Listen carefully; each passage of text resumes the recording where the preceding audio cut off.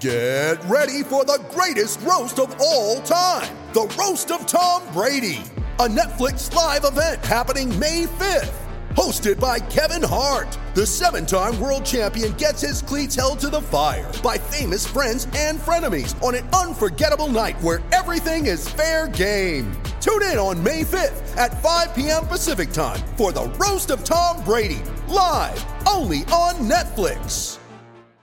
Across the Tasman now to talk about a really odd piece of going on, I think it's fair to say, in the horse racing industry. We're going to talk to Jayne Ivill. Of course, Jayne is a former jockey here in New Zealand, a former horsewoman, and also a very fine presenter of racing in Australia. If you watch racing on a Saturday in particular, you'll see Jayne coming out of the meetings with her assessment of the horses, the form, etc. But this morning was a slightly different subject to talk about. Jayne, good morning to you, and thank you so much for your time. Good morning to you too. Yeah, no, a pleasure to join you this morning. Well, it would be, apart from the fact we're talking about something just a little bit odd, and it involves a young New Zealand jockey by the name of Wiremu Pinn. A lot of people call him Billy Pinn over here. Tell us about this weird saga that's unfolded and what's happened as a result of it. Well, it has been a little bit of a different one. As people in New Zealand would know, Billy Pinn has put together a terrific record as an apprentice in New Zealand, and an opportunity arose for him to come over to Australia and ride. And unfortunately, the apprentice system in Australia is very different to New Zealand. So when an apprentice in New Zealand wins a race, doesn't matter where it is, it goes on their tally of wins. So the more wins they have when they hit their mark, they decrease their claim. In Australia, it's a little bit different because they work in two systems. There's sort of a country and provincial claim and a metropolitan city claim. And with Wiremu, when he came over here, a lot of his wins weren't classified as being metropolitan wins. So he went to the city here in Australia and apparently claimed 3 kilos. Unfortunately, when it was questioned, it seems to be that there was a little bit of an error in the way those wins were calculated. So from what I understand is that it's only at Group 1 meetings that wins can be accumulated to come off of a metropolitan claim in Australia. And what they have decided in their report is that there was a little bit of miscommunication between NZTR and between Racing Australia, where they perhaps weren't precise enough in the details that they required. So unfortunately, the original numbers were incorrect.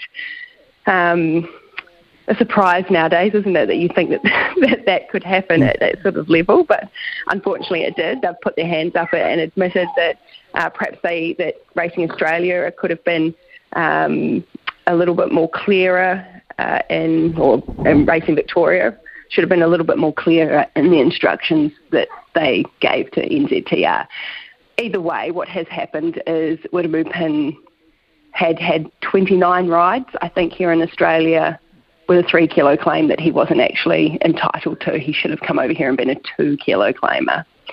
And so therefore all the horses that he had ridden in that period have been disqualified. So it's basically like a rider weighing in light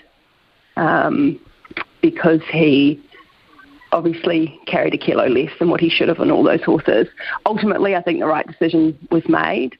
RV have not called back the prize money won by those horses that were disqualified, and they have paid out or will pay out in the next run the prize money for the horses that obviously finished in behind in the placings. I guess the only negative in the situation is people that had mares or fillies that won at city level, and I think there were 3 that now lose that city win. So that is quite valuable for them as a brood mare. But that's probably the only negative in the situation, and probably the right decision was made in the end. So, Jayne, in terms of Billy Pinn, what have Racing Australia or Racing Victoria determined there? Any fault with him? Absolutely no fault whatsoever. Okay, so that's cool. So look, what will the attitude be? Yeah, the attitude be of the other jockeys, etc., towards him now? No resentment? No, absolutely. No negativity, no resentment. It was just a really unfortunate situation. Obviously, Billy would not have been aware just because the calculations are so different in the way that in the way that you determine whether a win in New Zealand is a metropolitan win or not. So Billy would have been completely unaware of that calculation, and obviously in good faith rode believing that the jurisdictions between Australia and New Zealand would have got that sort of information correct. So he is by no means at fault at all in the situation. He's probably just a little bit caught in the middle, to be fair. And yeah, there's no resentment, no hard feelings. Move forward. He's doing a great job over here at the moment. I would imagine, therefore, Racing Victoria will look at their processes pretty carefully. I mean, yeah, you could imagine it sort of happening in years gone by when a lot of the racing records, etc., were handwritten and you relied on that kind of information. But now everything is so technically put together that it would be very hard to see how a mistake like this could have possibly been made. So they'll have to review their system a wee bit, wouldn't they? I think the entire system will be reviewed, not only obviously the communication between the two countries, but I think the way that that Racing Victoria look at their apprentice claim system as well. Obviously, as I said, they've put their hand up and said that the wording that was used when they went to New Zealand and asked for the information was not clear or precise enough. So everybody has actually acted in good faith. So the information that NZTR have provided is what they believed they were being asked for. But as it turns out, it wasn't 100% correct what had been the wording and the communication from Australia to New Zealand. So unfortunately, this is the outcome of that. And as you know, when these things happen, there's always an inquiry into how they happen so that we don't see this happen again. I've just studied the fields, Jayne, and I see he's got at least 3 rides at Flemington tomorrow. That's a good sign.